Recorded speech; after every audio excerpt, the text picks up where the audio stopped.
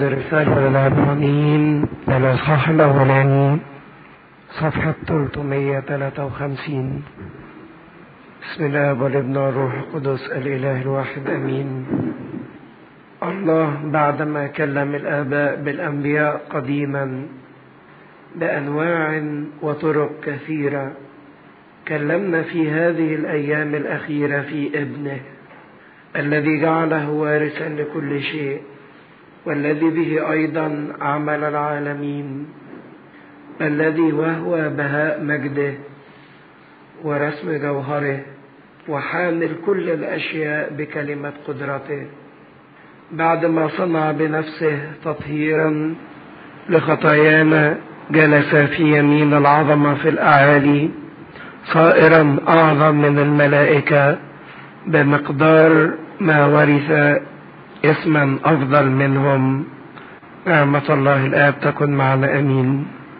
الحقيقة في دراستنا لرسالة العبرانيين بالذات ليها من الخطورة والأهمية، خطورتها في أنها تنطبق على الوقت الحاضر اللي احنا بنعيشه، وأهميتها بتتلخص في نقطتين مهمين قوي. أول حاجة بتعلن لينا عن مسيحنا.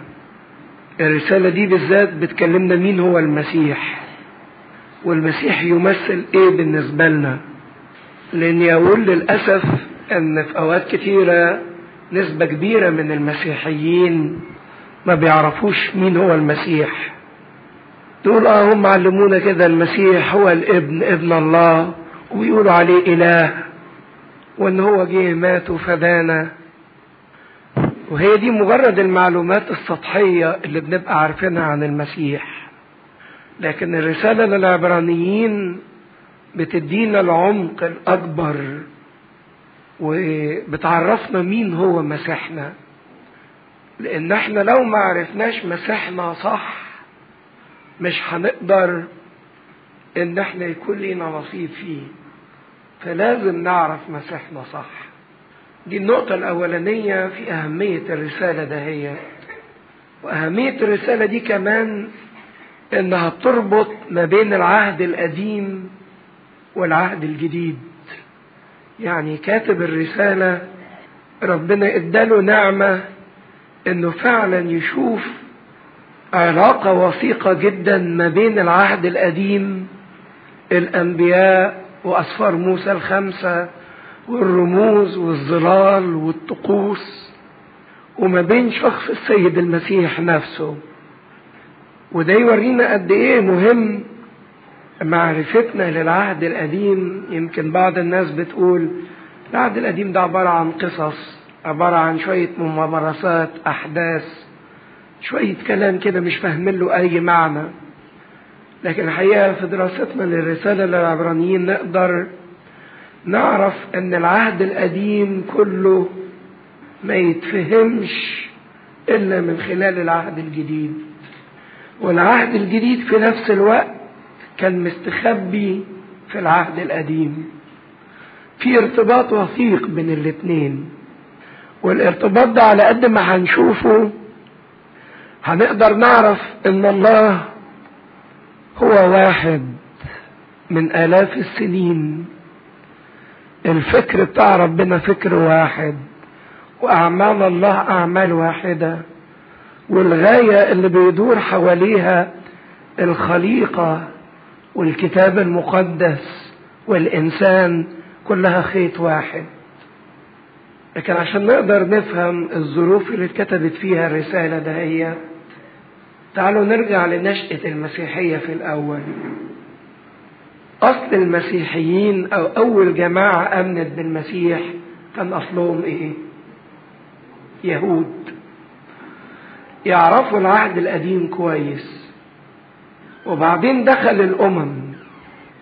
اليهود كان عندهم من الطقوس ومن العبادات منظر جميل جدا.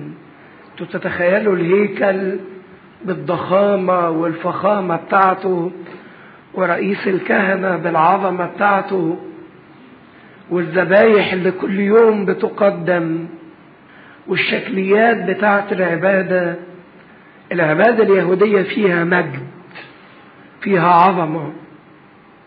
فالمسيحيين اللي كانوا يهود ودخلوا في المسيحية جم في وقت من الأوقات بعد 20 سنة من انتشار الكرازة وحسوا انهم فقدوا حاجات كتيرة جدا. فقدوا الهيكل بالعظمة، فقدوا الطقوس والممارسات، ده اكتر من كده فقدوا اموالهم وصاروا مطرودين خارج المجمع. ما بقاش يعملوهم يشتروا ويبيعوا منهم، ما بقوش يكلموهم، او بمعنى اخر وجد الناس المسيحيين الاولين انهم صاروا جماعة مضطهدة منبوذة مرفوضة، فقدت حاجات كتيرة وخسرت حاجات كتيرة. خسرت وضع اجتماعي، خسرت اموالهم، بيضطهدوا باستمرار. فناس كتيرة ابتدت تحس بان المسيحية دي سببت لهم خسارة، وان معرفة المسيح افقدتهم حاجات كتيرة. فابتدوا تحت الاحساس بالخسارة دهيت انهم يرتدوا يسيبوا المسيح. فجه بولس الرسول وكان هو اقدر واحد انه يربط العهد القديم بالعهد الجديد، لانه كان متربي على يد غملائيل معلم الناموس. كتب الرسالة دي بالذات لجماعة العبرانيين اللي هم اصلهم يهود وصاروا مسيحيين، عشان يقول لهم اول حاجة ان هم ما خسروش، لكن هم نالوا اكثر مما فقدوا، وان المسيحية ليست حرمان او فقدان للاشياء، ولكن المسيحية هي التمتع بما هو اعظم. فابتدى يعمل لهم مقارنة بين الحاجات اللي كانت عندهم في العهد القديم وبين شخص المسيح، وفي كل مرة يطلع لهم ان المسيح اعظم بكثير. هو ما حقرش العهد القديم، لكن قارن بين ما هو عظيم وبين ما هو اعظم. العهد القديم بانبيائه وبطقوسه شيء عظيم، ولكن المسيح هو ايه؟ اعظم.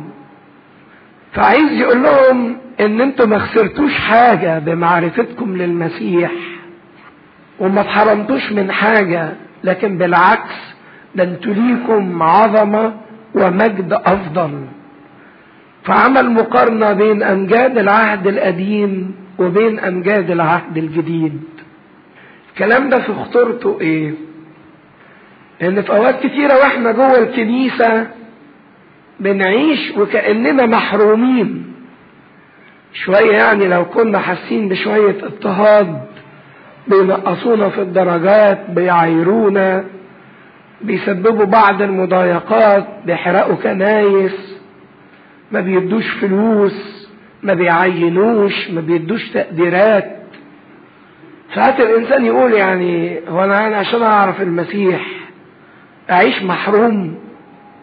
او الانسان يفكر يعني اللي عايش مع المسيح ده محروم من العواطف ومن الصداقات، وماشي كئيب كده وماشي جنب الحيط وحياته كلها حزن وحرمان.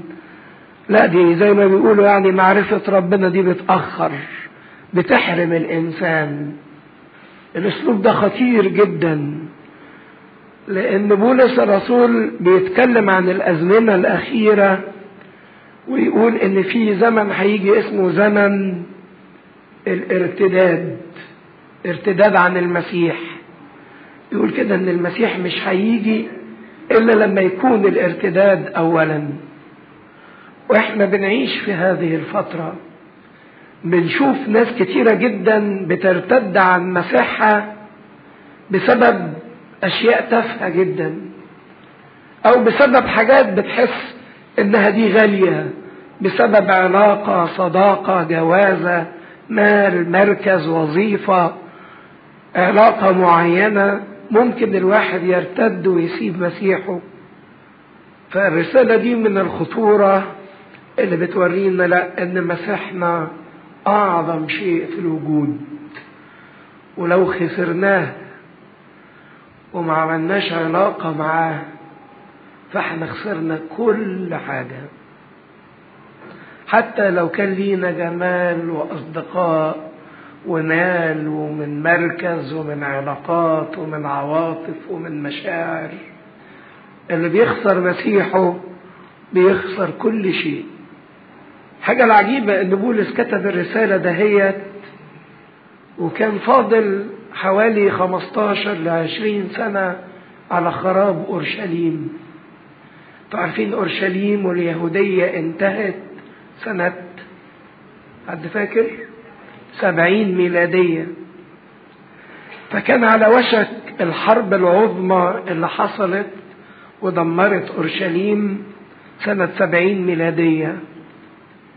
وإذا كان العالم بيتوقع في هذا الوقت أيضا حرب عظمى هتحصل فيه، فالظروف هي الحاجة الأعجب من كده اللي لقوها الآباء واللي بتقول لنا ان احنا فعلا في الزمن الأخير، ان من ساعة انشاء العبادة اليهودية لزمن كتابة الرسالة للعبرانيين مر حوالي 2000 سنة.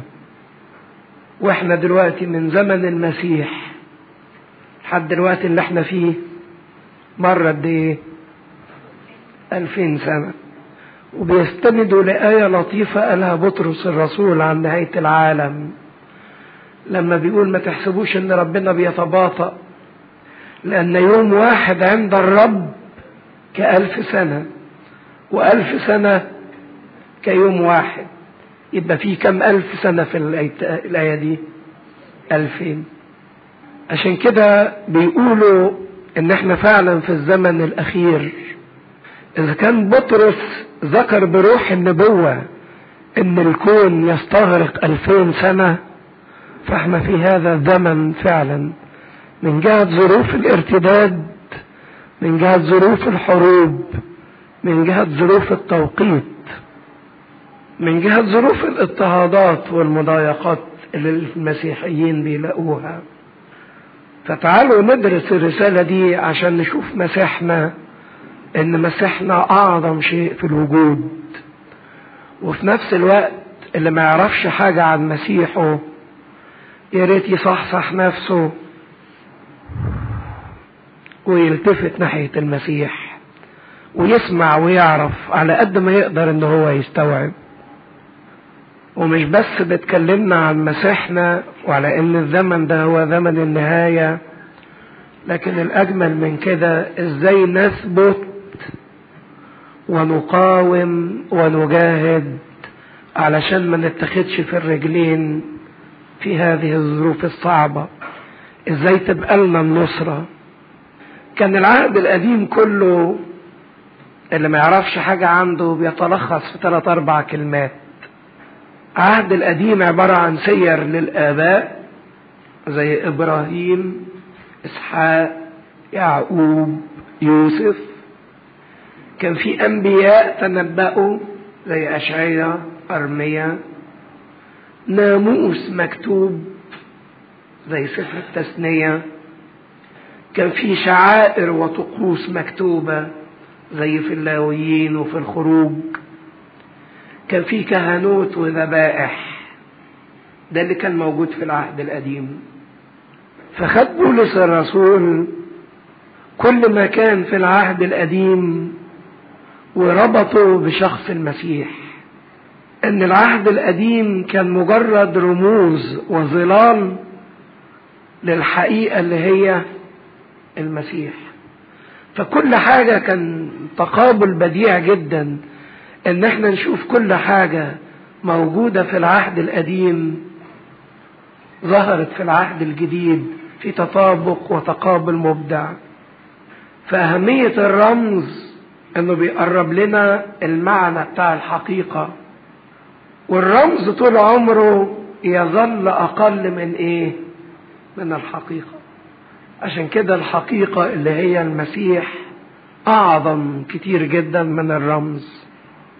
فلما هيربط العهد القديم بالعهد الجديد هنشوف ان ربنا صوت واحد، كلمة واحدة اتقالت، فكر واحد، عمل واحد، هدف واحد، ان كل الكلام والاحداث بتقودنا الى شخص المسيح. والمسيح لما جه وقال ما جئت لأنقض بل أكمل، هو ما هدش العهد القديم او حقر العهد القديم، لكن جه عمل ايه؟ تمم الرموز والظلال بانه كان هو الحقيقة. عشان كده يقول اخر كلمة قالها على الصليب قد اكمل.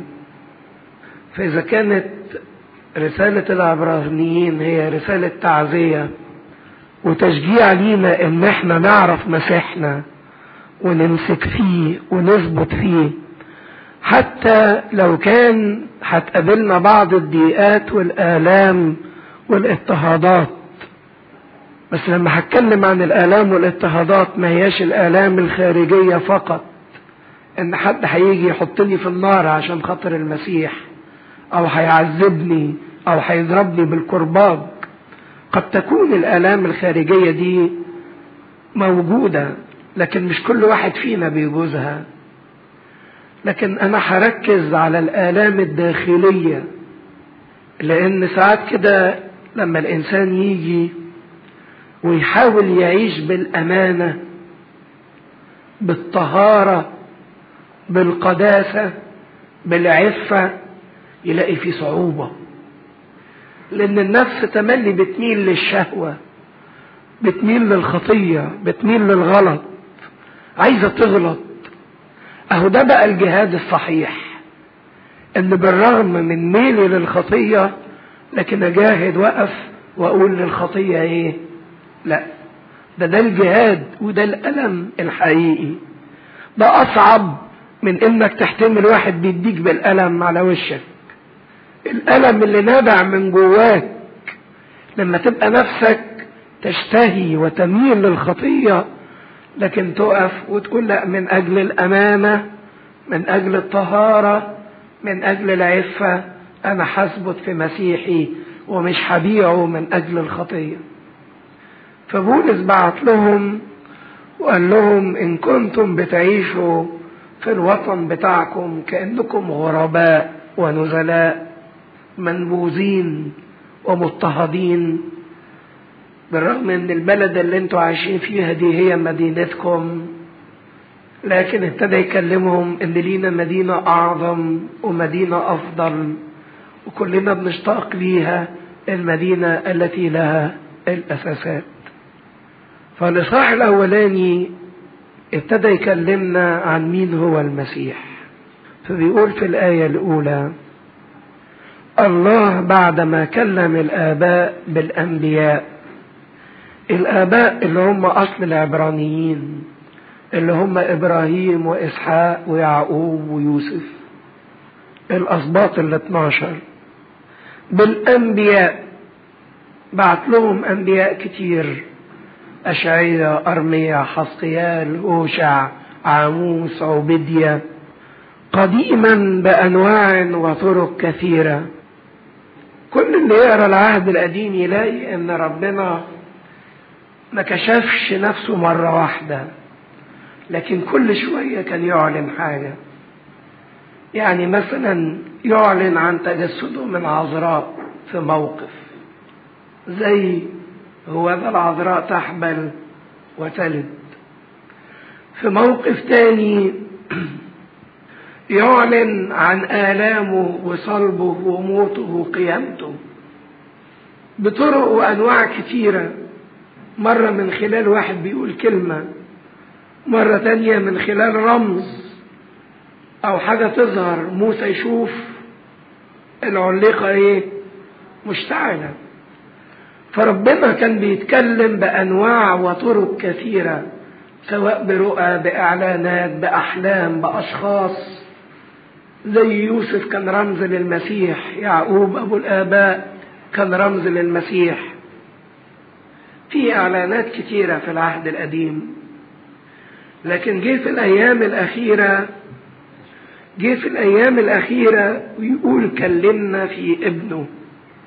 الانبياء اتكلموا عن ربنا، لكن المسيح ايه؟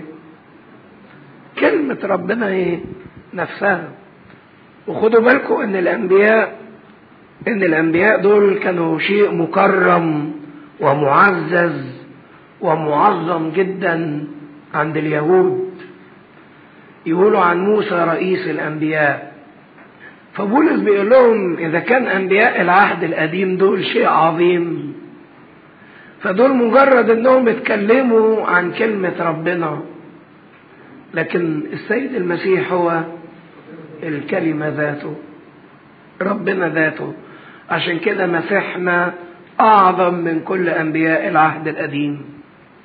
كان الاستعلام في العهد القديم بيتم عن طريق الانبياء، لكن في العهد الجديد بيتم عن طريق الابن. يقول كلمنا في هذه الايام الاخيرة في ابنه. كانت الاعلانات الاولانية مجزأة ومنوعة وفي مراحل متعددة، لكن المسيح لما اعلن اعلان كلي كامل، اعلن لنا عن الله مرة واحدة. كان زمان ربنا يعلن في العهد القديم بطريقة تناسب ظروف الناس. موسى بيرعى، يشوف حاجة ترتبط بالرعي بتاعه، وربنا يكلمه من خلال الرعاية. لكن المسيح جه يتكلم بشيء يناسب كل ظرف وكل إنسان وكل مكان. عشان كده إذا كان العهد القديم كلم بيه الآباء، فالعهد الجديد ربنا كلم بيه مين؟ بصوا للآية كده. في العهد القديم ربنا كلم الآباء، لكن في العهد الجديد كلمنا إحنا. عشان كده خطورة هذه الرسالة إن هي دي كلمة ربنا ليك وليكي شخصيا. إن المسيح ما هوش مجرد مسيح كنيسة، لكن مسيحي أنا شخصيا. ده كلمة ربنا ليا أنا، حتى لو كنت معرفش عنه حاجة، حتى لو ما كنتش بصوم، حتى ما كنتش بصلي، لكن تعالوا اكتشفوا المسيح المقدم ليا شخصيا. فتجسد الله الكلمة هو الاستعلان الكلي والكامل للإنسان لكي ما يعرف الإنسان الله، ويخش الإنسان في علاقة مفرحة ومشبعة جدا بربنا. الإنسان اللي عايز يفرح، والإنسان اللي عايز يشبع ومش قادر يفرح ومش قادر يشبع، المسيح هو كلمة الله ليه اللي تفرحه واللي تشبعه. وأجمل ما في العبارة الأولانية ده هي حقيقة واضحة زي الشمس. مين يكتشفها في الآية الأولانية؟ حاجة بيقولها لنا عن ربنا سواء في العهد القديم أو في الجديد. الصفة اللي ربنا ظهر بيها هنا لحد اللي قريناه. برافو عليك إن الله بيتكلم. لأن ساعات بنحس إن ربنا ده إله صامت، لا بنعرفه ولا بيعرفنا، لا بنكلمه ولا ما بنكلمناش. ساعات ربنا كده يبقى حاجة صامتة بالنسبة لنا، ملناش علاقة بيه. لكن الحقيقة الحلوة إن الله يتكلم باستمرار، وربنا بيكلم كل واحد فينا باستمرار. وهي دي البشارة المفرحة، إن الله يتكلم.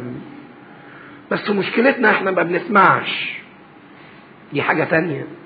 لكن الحاجة الأكيدة إن ربنا إيه؟ بيتكلم، ما هوش إله صامت. ليه؟ دي بشارة مفرحة. ليه؟ لأنه عارفين لو ربنا سكت يبقى السكوت ده معناه إيه؟ برافو. سكوت ربنا ده معناه غضب. عندما يصمت الله تبقى الدينونة. لكن طول ما ربنا بيتكلم طول ما في أمل، طول ما في رجاء. لكن صمت الله هو الغضب بنفسه. لكن شطارة النفس بقى إنها في الخلوة تمرن نفسيها إنها تسمع ربنا اللي بيتكلم. ما بنسمعش الكلام، نقول خدوا وقت الخلوة اسكتوا فيه عشان تقدروا تسمعوا صوت ربنا. لا نجري وعايز اكلم فلانة وعايز اكلم علان وعايز ما اعرفش اعمل ايه وعايز ايه، مش هتقدر تسمع ربنا. الدوشة مش هتخليك تسمع ربنا. انشغالك بالاخرين مش هيقدر يخليك تسمع ربنا. ويقول كلمنا في هذه الايام الاخيرة في ابنه. ربنا اللي كان محتجب ومختفي عن الانسان في شخص السيد المسيح يعلن تلك البشارة. إذا كنت عاجز إنك تعرف ربنا وتكتشف ربنا، فالخبر اللي بيقوله لنا النهاردة لا، إنك تقدر تشوف ربنا في المسيح. لأن هدف التجسد إن الله ياخد وسيلة يقدر يتفاهم بيها مع الإنسان، ان ربنا يقرب من الانسان، ان ما يظلش الله محتجب عن الانسان. فابتدى يكمل ويعرفنا مين هو الابن ده الذي جعله وارثا لكل شيء.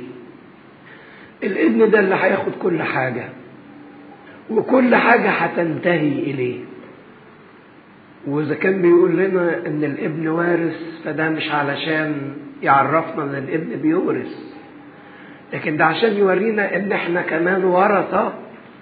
إذا كان لينا علاقة بمين؟ بالابن، بنورث فيه. الكون ده كله اللي أوجده الله وقائم بالله وسينتهي إلى الله، منه وبه وله. إذا ما كناش عايشين بربنا والربنا سننتهي إلى فناء. لكن لو احنا عرفنا ربنا نصير ورثة لكل شيء. كل حاجة تبقى بتاعتنا، كل حاجة تبقى بتاعتنا. والميراث ده كان من الأول عهد الله مع الإنسان. قال لآدم خد الأرض دي ميراث ليك، انمو واكثر واثمر. وقال لنوح خد الأرض دي ليك ميراث ليك. وقال لإبراهيم إن كان عندي ميراث ليك. رمز للميراث اللي ربنا عايز يديهولنا، الميراث الأبدي. الأنبياء كلهم اللي جم قبل كده حدثونا عن الميراث اللي لينا، قالوا لنا إن ليكم ميراث. لكن المسيح عمل إيه؟ مين اللي صاحي؟ أعطانا هذا الميراث. الأنبياء كلمونا عنه، قالوا لنا في ميراث، لكن ما قدروش يدوهولنا. المسيح هو اللي ادانا الميراث ده، ان احنا نصير ورثة لله، وارثا لكل شيء. يبقى اول حاجة عن المسيح ان المسيح وارث لكل شيء. واللي مش هيبقى في المسيح مش هيقدر يورث حاجة، لان كل حاجة هتبقى فين؟ في المسيح. فاللي ملوش علاقة بالمسيح مش هيقدر ياخد حاجة. الذي به أيضا عمل العالمين. إيه العالمين؟ هي الترجمة الصحيحة والنطق الصحيح بتاعها إيه؟ العالمين. العالمين يعني مثنى، عالم وعالم. لأن الخليقة عبارة عن عالم غير منظور، اللي هو عالم الملائكة والأرواح والسماويات، ده عالم غير منظور. والعالم الثاني العالم المنظور، اللي هو الايه؟ الانسان والكون والطبيعة. عالم هذا الدهر هو كل ما هو زمني منظور ومرئي. وبعدين نقول عالم الدهر الآتي هو كل شيء غير مرئي وغير منظور. والله خلق ما يرى وما لا يرى. ربنا هو اللي خلق الاثنين. فالابن وارث والابن هو الخالق أصل كل شيء. وإذا بعد الإنسان عن أصله لا يكون كيان للإنسان. إذا انفصل الإنسان عن الأصل بتاعه لا يكون كيان للإنسان. فاتكلم في الآية الثانية دي عن وظيفة المسيح، إنه وارث وخالق. الآية اللي بعديها ابتدى يتكلم عن طبيعة المسيح. في الأول اتكلم عن عمل المسيح، بعدين ابتدى يتكلم عن طبيعة المسيح. الذي وهو بهاء مجده ورسم جوهره وحامل كل الأشياء بكلمة قدرته. فعارفين في قانون الإيمان لما نتكلم عن المسيح بنقول إيه؟ نور من نور. فبيقول الطبيعة إنه هو بهاء مجد الله. البهاء اللي هو الشعاع، إشعاع مجد الله. حقيقة تخيلتوا كده شعاع النور اللي طالع ده، إما حاجة من الاتنين، لإما يكون صادر من النور، لإما يكون عاكس للنور. فالشعاع أو البهاء إما يكون صادر من هذا الشعاع أو انعكاس للضوء، اللي هي بيسموها راديانت يعني مشع، ورفلكتد يعني منعكس.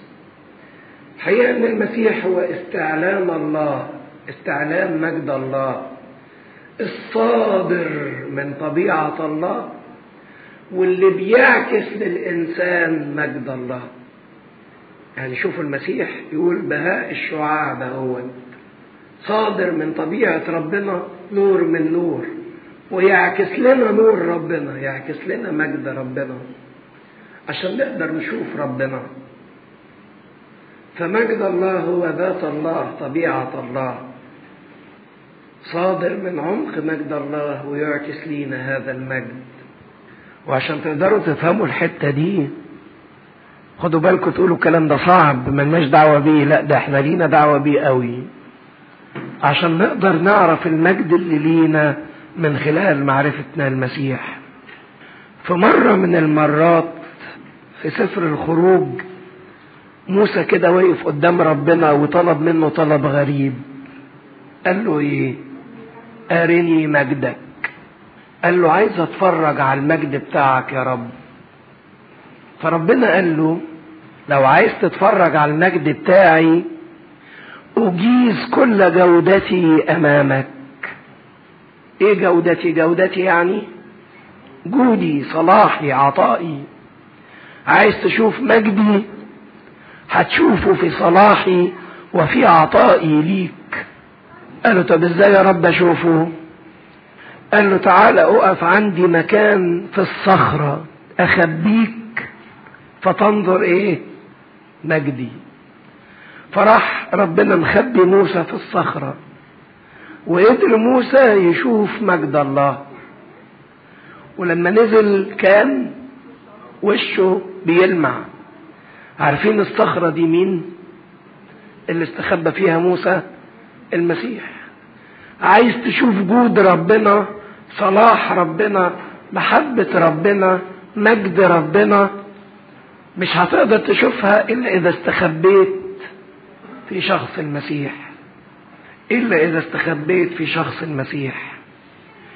عشان كده المسيح هو القوة الظاهرة والخفية لمجد الله. المسيح هو القوة الظاهرة والخفية، القوة المنعكسة والخفية اللي هي القوة الصادرة من الله.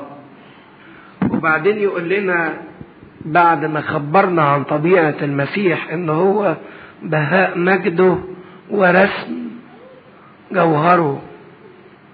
الله لا يرى، وجوهر الله وطبيعة الله لا تحد، لكن عشان الله يجعل نفسه في صورة مرئية، المسيح هو صورة الله المرئية. الله لم يره أحد قط. لكن اللي عارفين كلمة كاريكاتير؟ كاريكاتير ده بيعمل بيه ايه؟ بيحول الفكرة إلى صورة. بيحول المعلومة الى صورة. الفكرة اللي هي حاجة غير مرئية غير منظورة يحولها الى كاريكاتير، يعني يحولها لصورة مرئية. اهو المسيح هو الصورة المرئية لله، وحامل كل الاشياء بكلمة قدرته. طب الطبيعة الجميلة بتاعت المسيح دي يخللها وظيفة تخصنا احنا، ان المسيح حامل كل الاشياء. ما تستسلموش لتعب الجسد. بصوا لكلمة حامل كل الاشياء وفكروا فيها شوية. يعني ايه المسيح حامل كل الاشياء؟ مين يقول؟ المسيح حامل عنا كل همومنا وكل اتعابنا وكل خطايانا، حامل عنا، وفي نفس الوقت حامل لينا كل الافراح وكل المجد وكل الشبع. عشان كده النفس الشاطرة فينا اللي في فترة الخلوة دهيت او في فترة المؤتمر ده تستفيد بالكلمة دهيت، وتقعد في فترة الخلوة تقول لربنا انت حامل كل شيء، فتشيل عني كل هم وكل تعب وكل حزن وكل خوف وكل اضطراب وكل انزعاج وكل احتياج. وانت حامل كل شيء ليا، كل شيء مفرح مشبع معزي، حامل كل الاشياء بكلمة قدرته. وحطوا خط كبير قوي تحت قدرته، ان ربنا قادر انه يشيل عنا وقادر انه يشيل لينا، قادر انه يشيل عنا وقادر انه يشيل لينا. عشان كده النفس المثقلة بمخاوف بمتاعب باحتياجات تقدر تقول للمسيح انت حامل كل الاشياء بكلمة قدرتك. بعد ما صنع بنفسه تطهيرا لخطايانا، واكتر حاجة بتتقلنا الخطية اللي احنا بنعملها، الغلط اللي احنا بنعيشه، بتخلينا منزعجين وبنحلم احلام شريرة واحلام مزعجة ومكتئبين وخايفين ومضطربين، لان تقل الخطية بيعذب وثقل الضمير بيعذب.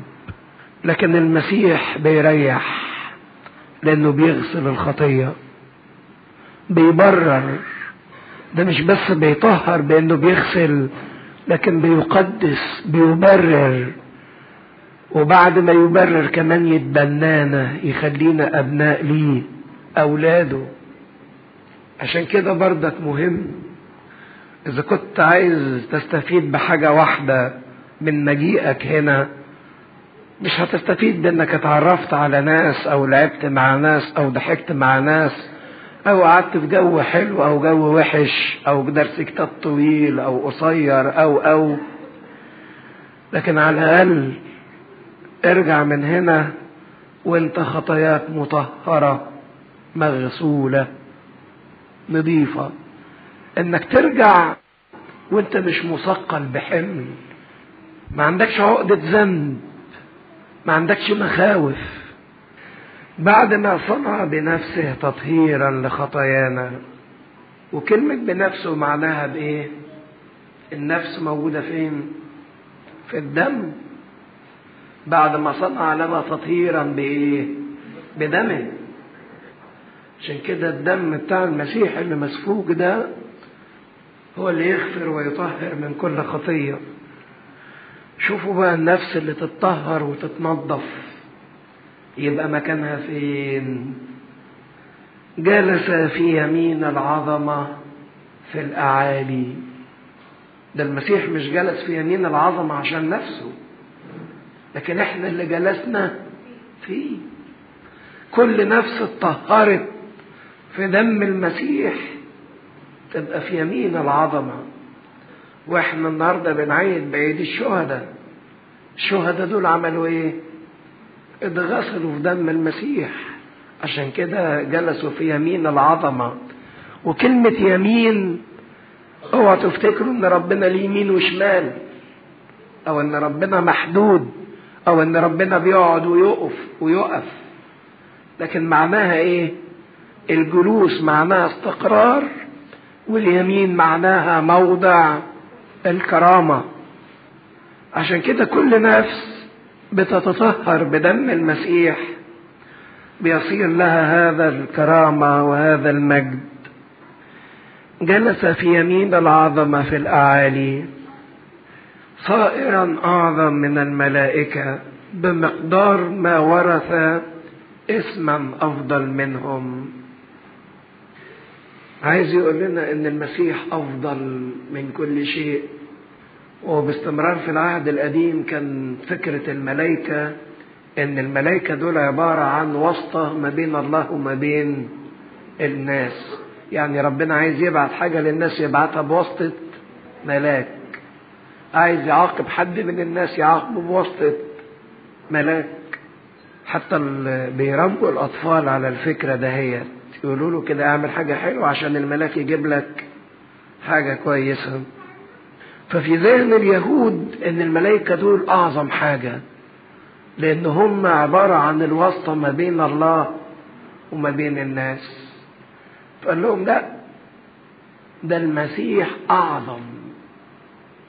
اعظم من الملائكة حتى اللي انتوا بتفكروا فيها. عشان كده اوعى ترتد عن مسيحك وتسيب المسيح بتاعك من اجل ما هو اقل واتفه، من اجل غواية العالم او غواية الشيطان. ان الشيطان مش هيكف انه يغوينا بالخيانة، نخون مسيحنا من اجل المال ولا من اجل المركز ولا من اجل لذة جسدية او راحة نفسية بنتوهم ان احنا ممكن نرتاح بيها لو احنا هربنا من المسيح او هربنا من ضيقة المسيح. واحد يقول لي عم ريح دماغك وسيبك من الاضطهادات ومن الجهاد ومن الصوم ومن الصلاة وبلاش وجع دماغ، ريح نفسك. الشيطان بيغوينا بالفكر ده. لا ليك دعوة بانك تقعد على الكرسي وتسمع درس كتاب وتتعذب، ولا انك تقف تصلي، ولا انك تصوم. ريح نفسك. يوهمنا براحة كذابة، نفتكر ان احنا في ممكن وقت من الاوقات ان احنا نرتاح لو احنا بطلنا الحاجات دهيت.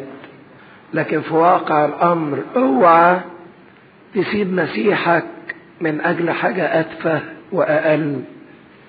وهيبتدي يعمل مقارنة ما بين المسيح وما بين الملائكة.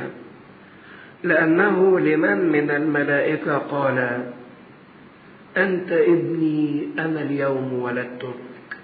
ودي آية منين؟ من مزمور 2 بالذات اللي بيصلي صلاة باكر.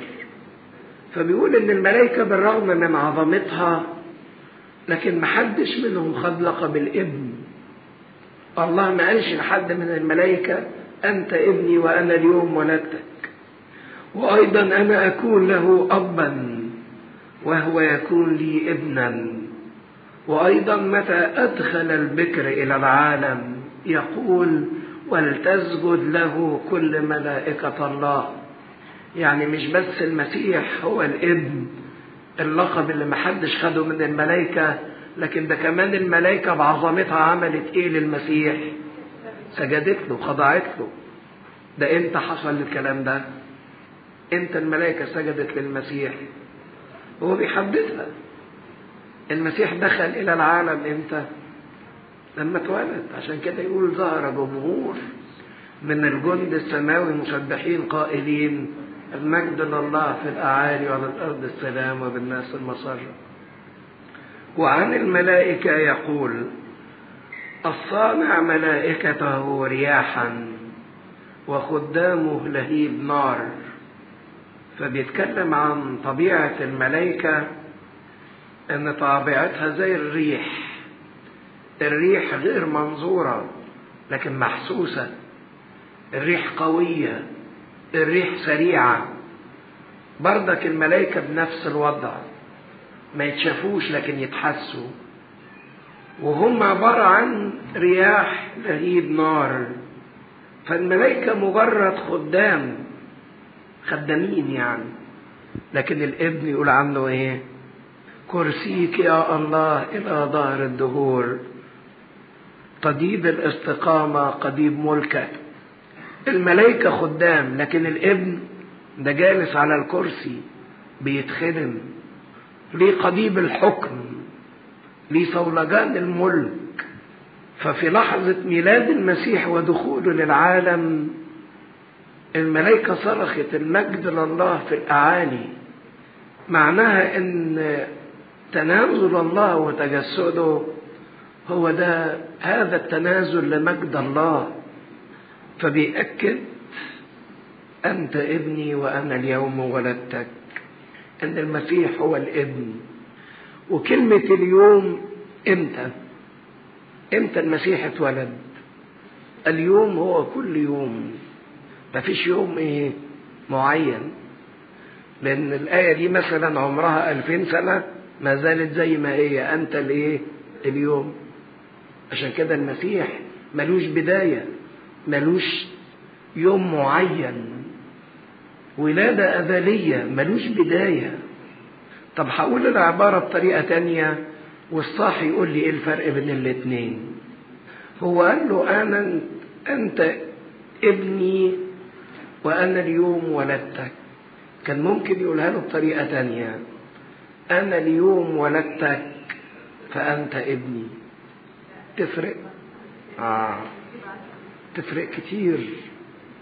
لو قال له أنا اليوم ولدتك فأنت ابني، ده معناه إن ليه بداية زمنية، ولنتيجة إنه اتولد فهو صار ابنا. لكن العكس قالها. شوفوا قد إيه خطير جدا ترتيب حتى الكلمات في الكتاب المقدس. أنت ابني لطبيعة الابن، وأنا اليوم ولدتك ليست له بداية زمنية. هو ابن الله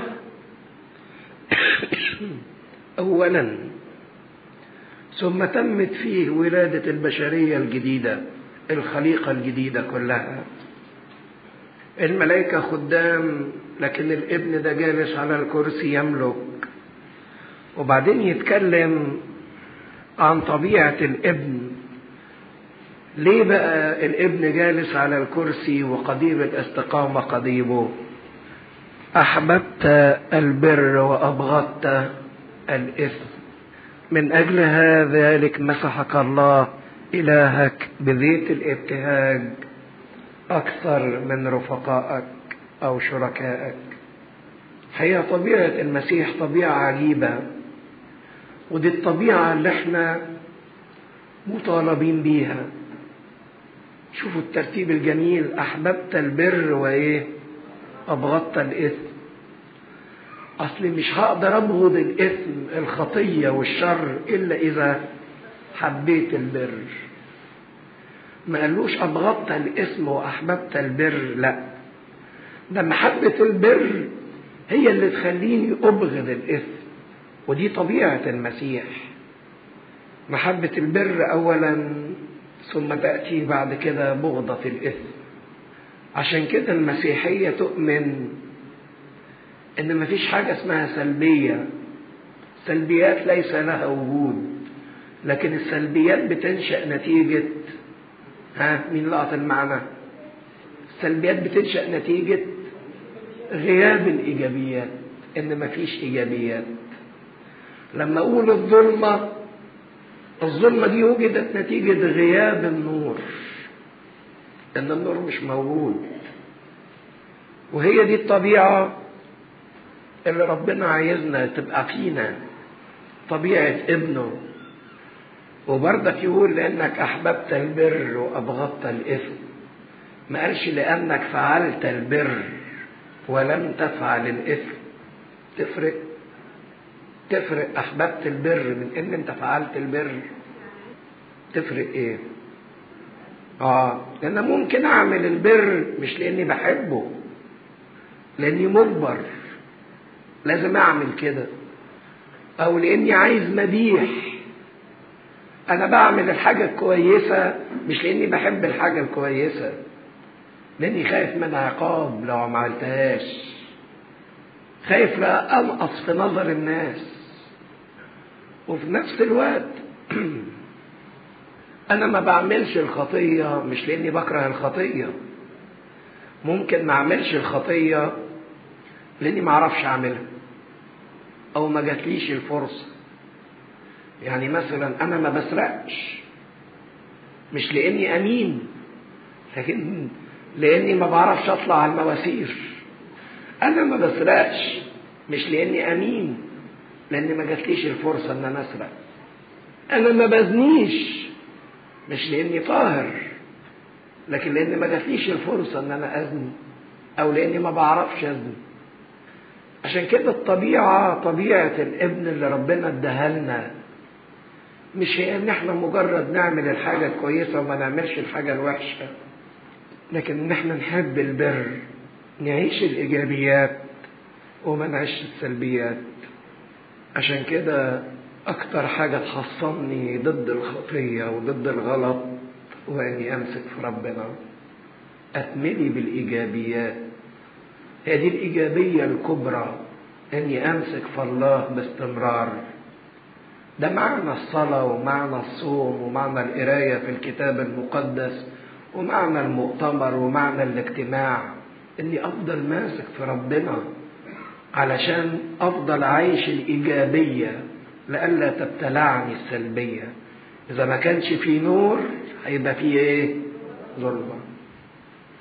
من اجل ذلك مسحك الله الهك بزيت الابتهاج اكثر من شركائك.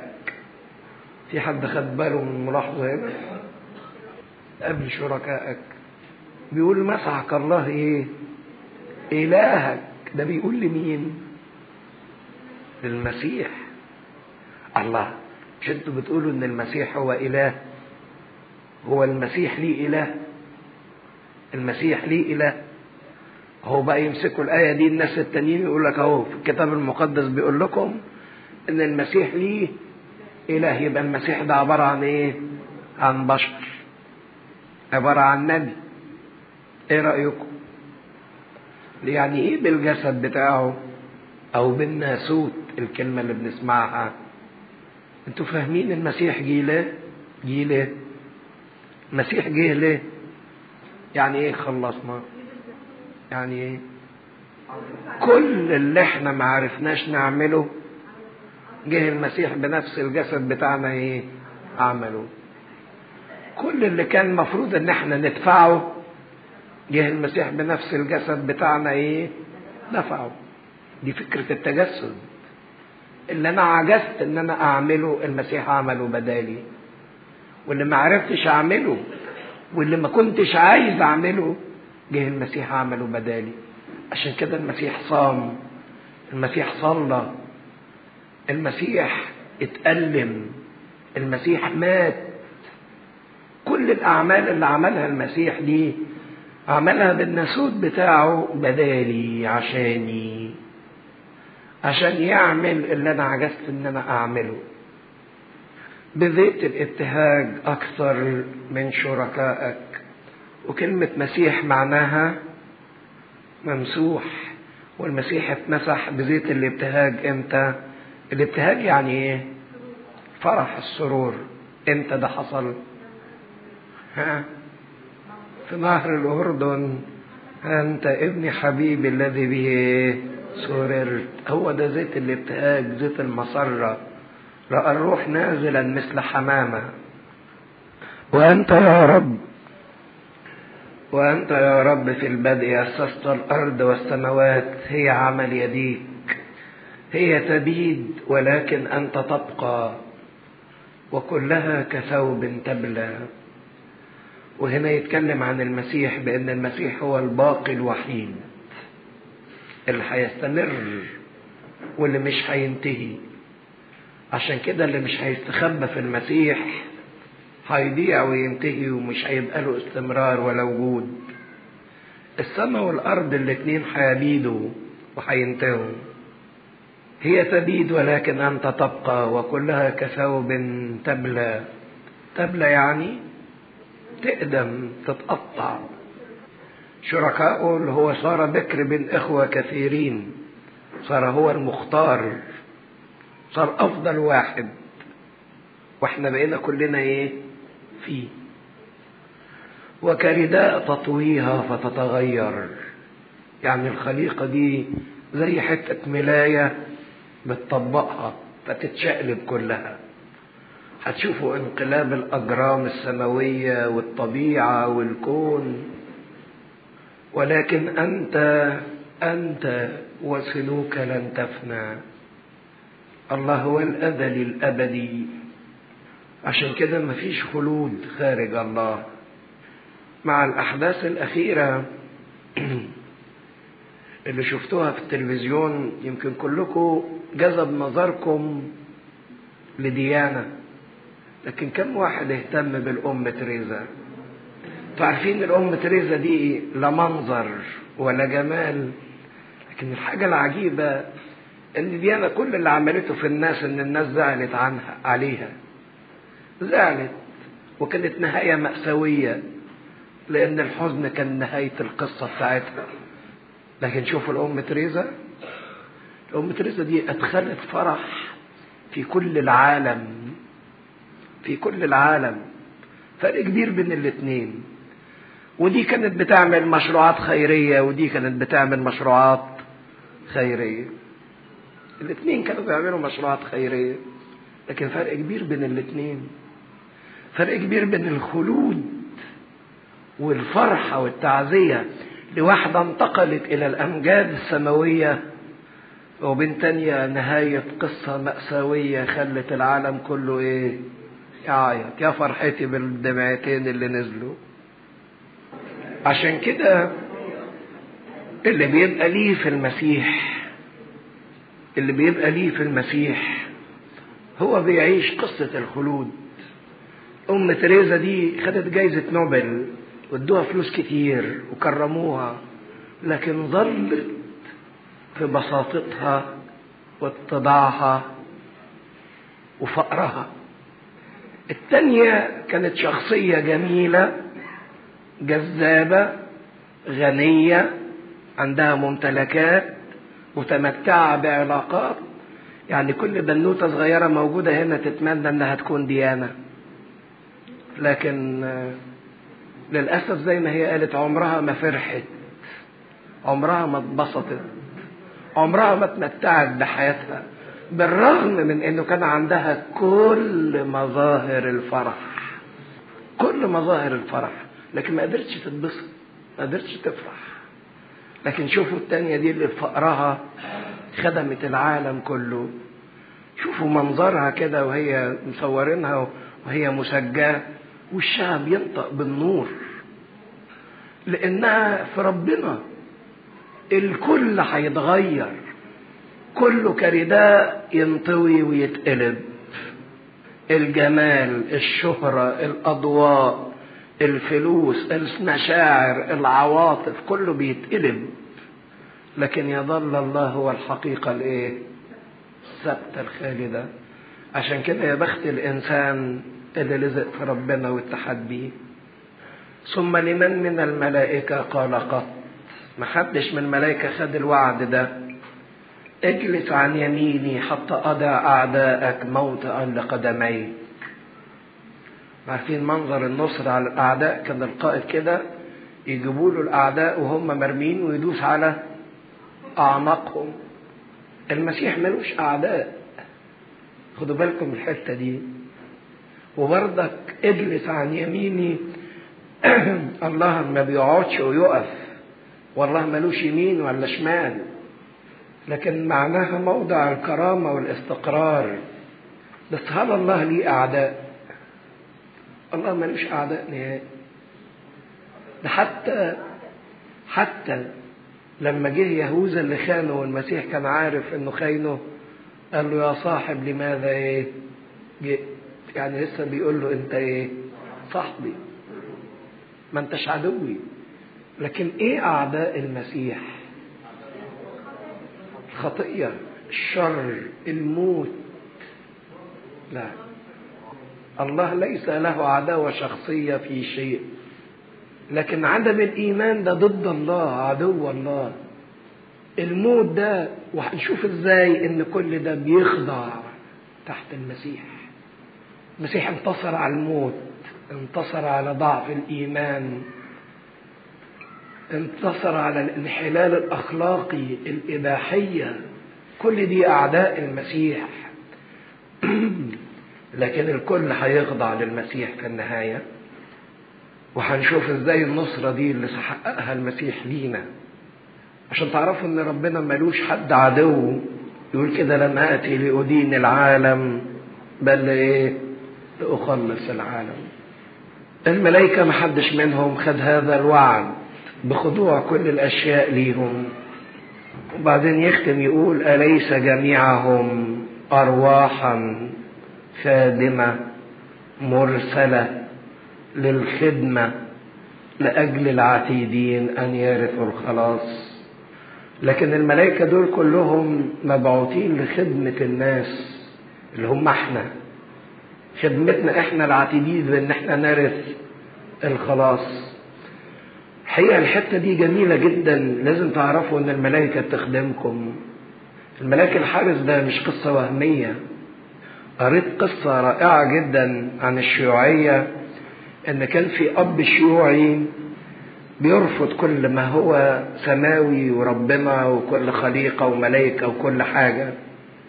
كان عنده ابن، الابن ده كانت مامته مسيحية، كانت من ألمانيا، وكانت بتعلمه ان في حاجة، بتعلم الطفل الصغير في حاجة اسمها ملائكة وفي حاجة اسمها ربنا، بينما الاب كان رافض الكلام ده خالص. ففي يوم من الايام الولد واقف، طفل صغير واقف في الشباك من ارتفاع عالي وشايف ابوه جاي، فقال يقول بابا بابا بابا، هوب راح ناطط من الشباك. فالمهم نزل، وبالرغم انه نزل من ارتفاع عالي الا ان الولد نزل حي. فابوه اندهش جدا، قال ألعله ملاكا حملوه. فالولد بيقول له لا، دول كانوا 2 يا بابا. القصة دي حقيقية، شاف 2 ملايكة شايلينه. ومن اللحظة دي الأب فعلا اتغير من خلال خدمة الملايكة. ده حتى تعرفين 7 رؤساء الملايكة كل واحد منهم ليه شغلانة، عشان تعرفوا خدمة الملايكة ليكم. ملاك ميخائيل ده بيعمل ايه؟ ده اللي بيحرس ويحارب. والملاك غبريال ده المبشر اللي بيحمل كلمة ربنا وفرحة ربنا للناس. والملاك سوريال شمامسة، سموا سوريال ده ايه؟ المبوق اللي بيحمل انذارات الله للإنسان، وهو اللي هيعلن نهاية العالم. والملاك رفائيل مفرح القلوب، تعبير لطيف قوي. خدمة الملاك رفائيل انه يفرح قلوب الناس، يعزي الناس، مفرح القلوب. فعشان كده بيتكلم على ان الملائكة دول ارواح خادمة مرسلة لخدمة لأجل العتيدين ان يرثوا الخلاص. يعني في نهاية الكلام عايز يقول لهم ان المسيح اعظم من الملائكة اللي كانوا بيعتبروهم ان هم وسيط ما بين الله وما بين الانسان، لكن ما زال بيعمل مقارنة ما بينهم وما بين السيد المسيح في الإصحاح الثاني. ناخد راحة كده نص ساعة وبعدين نكمل.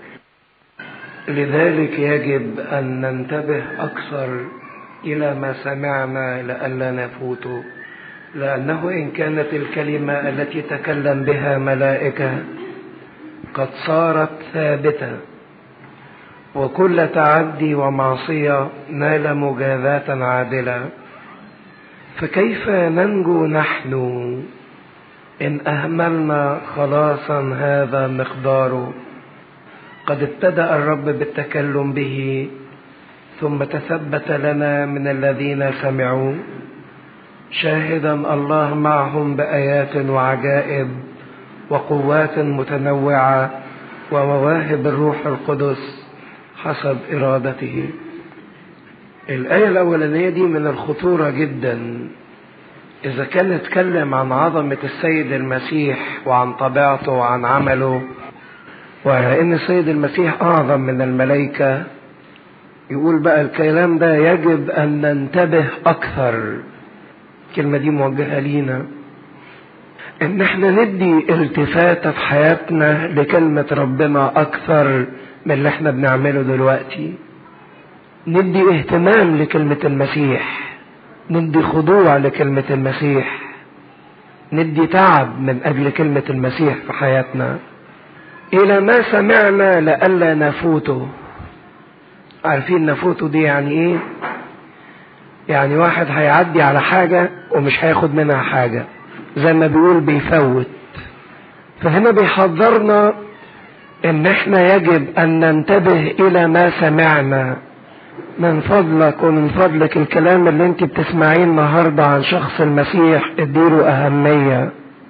ما تخليش انه يعدي عليكي او انت تعدي عليه او انت تعدي عليه من غير ما تاخد منه حاجة، تفوت من عليه من غير ما تمسك منه حاجة. لان خطورة اهمالنا لكلمة ربنا، والانسان باستمرار عنده قدرة جبارة انه يهمل وينسى، وانه يعني يطنش زي ما بيقولوا. اذا كان في العهد القديم عقوبة من خالف الناموس، لان كان في ذهن اليهود ان موسى استلم الناموس بواسطة ملائكة. نلاقي في سفر اعمال الرسل الاصحاح 7 استفانوس يوبخ اليهود ويقول لهم ان انتوا اخذتوا الناموس بترتيب ملائكة ولم تحفظوه. يعني الملائكة هي اللي سلمتكم الايه؟ الناموس. وكان معروف في العهد القديم ان من خالف ناموس موسى على فم شاهدين يرجم، عقابه موت. فاذا كانت الكلمة اللي وصلت للانسان بواسطة ملائكة والانسان ما يطوعهاش عقابتها موت او عقابها موت، فكم وكم بقى الكلمة اللي ربنا تكلم بيها بذاته في شخص ابنه. عشان كده اذا كنا بنهمل الكلام اللي بنسمعه وبنعدي عليه من غير ما ناخد حاجة منه لحياتنا، احنا في خطورة جدا. فيقول لأنه إن كانت الكلمة التي تكلم بها ملائكة قد صارت ثابتة، يعني مش ممكن تنقض، مش ممكن تتغير، وكل تعدي ومعصية. عارفين تعدي يعني ايه؟ واحد تجاوز الحدود، دي حاجة ظاهرية. يعني بحط لك خط كده واقول لك ده الحد بتاعك، لو انت عديت الخط ده يبقى انت تعديت. هي دي الخطية. الخطية تعدي. الخطية عبارة عن انت بتتجاوز الحد اللي ربنا حاطته لك. والمعصية، كلمة معصية يعني ايه؟ واحد سمع حاجة مش عايز يطوعها، بيعصاها. فالتعدي ده فعل ظاهري، لكن المعصية ده فعل داخلي خفي. مش عايز اطوع صوت ربنا، مش عايز اعيش مع ربنا. فإذا كان كل تعدي ومعصية، سواء كان عصيان قلبي ضميري داخلي او فعل ظاهري الانسان بيعمله، قد نال مجازاة عادلة. يعني اللي كان بيغلط في العهد القديم، وعلى فكرة العهد القديم كان زمان اللي يغلط يعمل ايه؟ مش اي واحد، اللي يغلط سهوا هو ده اللي يقدم ذبيحة، لكن اللي يغلط عمدا يرجم، حتى لو تاب لازم يموت. يعني ذبائح العهد القديم كانت تقدم عن الخطية التي تصنع سهوا فقط، الإنسان مش أخد باله. لكن لو عمل خطية متعمدة حتى لو تاب عنها كان لازم يموت، يرجم. فعشان كده يقول نال مجازاة عادلة. فإذا كان ده في العهد القديم اللي جه بواسطة ملائكة واستلمته الناس بواسطة ملائكة، فكيف ننجو نحن إن أهملنا خلاصا هذا مقداره؟ ازاي تبقى لنا نجاة لو احنا اهملنا هذا الخلاص العظيم اللي صنعه ربنا بنفسه بدمه. مقدار هذا يعني صيغة تعظيم عظيم جدا. اللي عمله المسيح احنا للأسف ما بنقدرهوش، وعشان اقدر العمل اللي عمله المسيح من اجلي والخلاص، التقدير اللي ربنا طالبه مني ان انا اعمل ايه؟ يعني المسيح خلصني، اقدر عمل المسيح ده ازاي؟ اقول له متشكر؟ اعيش الخلاص ده، هو اتمتع بيه، ده هو التقدير.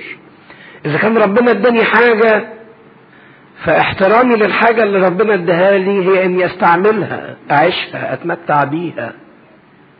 لما بيقول بماذا اكافئ الرب عن كل ما اعطانيه، ارد لربنا ايه مكافأة على اللي ادهوني؟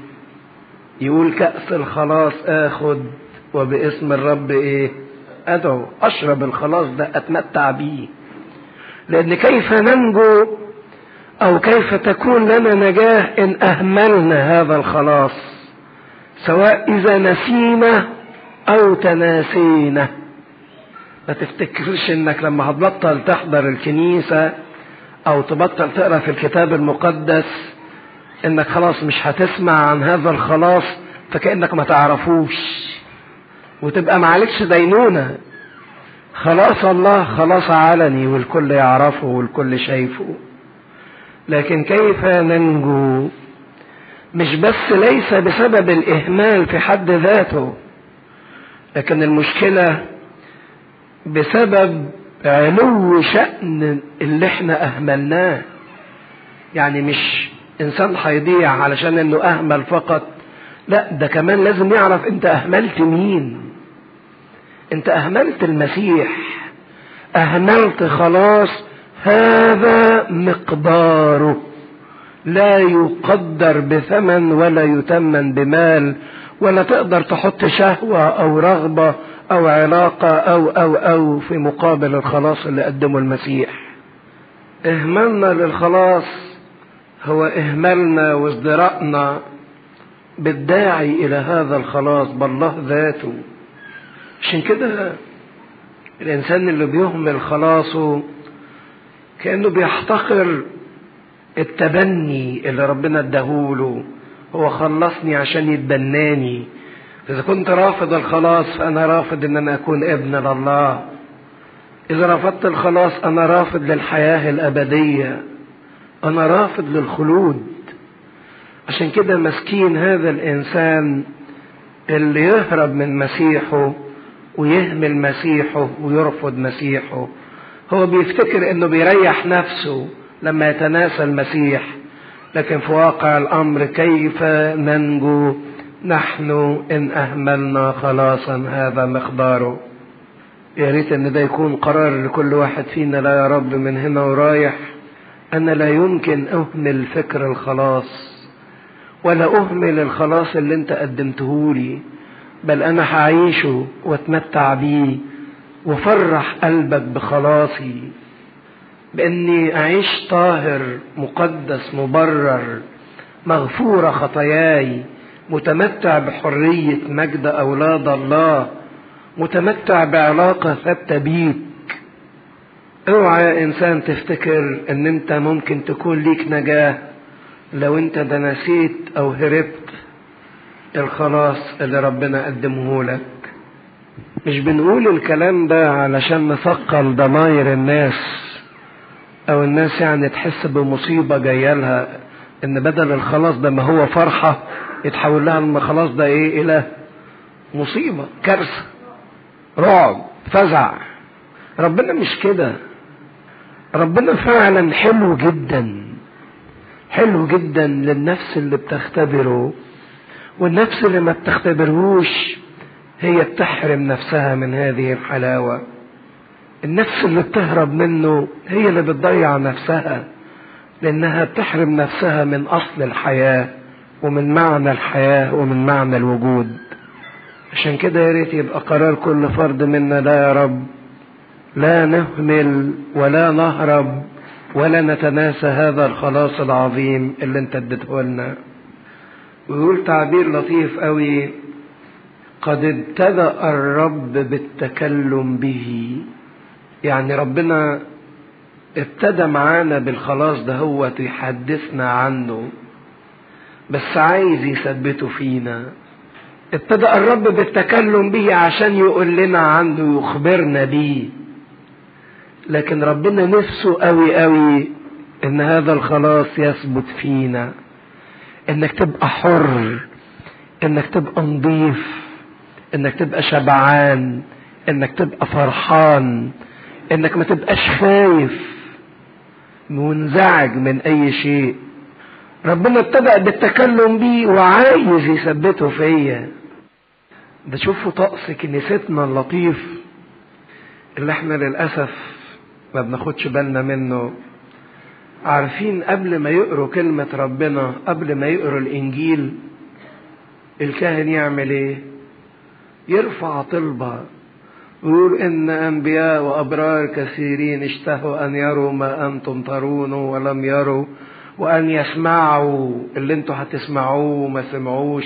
عشان كده خدوا بالكم من اللي هيتقال: وأن نستحق أن نسمع ونعمل بأناجيلك. والشعب يقول يا رب ارحم، والشماس يقولوا صلوا من أجل الإنجيل المقدس. إن الكلمة تبقى ليها مهابة فينا. حتى في الطقس الأصيل اللي مفروض يقرأ الإنجيل، رئيس الكهنة اللي موجود ويقراه وهو حافي الرجلين وعاري الرأس، لأن دي كلمة ربنا اللي بيقولها لي. والشماس ماسك من هنا شمعة وماسك من هنا شمعة، لأن هو ده النور اللي ربنا قد ابتدأ التكلم به وعايز يثبته فيا. وياما في اللحظات ده هي اللي بيتقري فيها الإنجيل تكرست حياة الآلاف من الناس. الأنبا أنطونيوس حياته كلها ابتدت امتى؟ في قراية الإنجيل. سمع الإنجيل راح منفذه.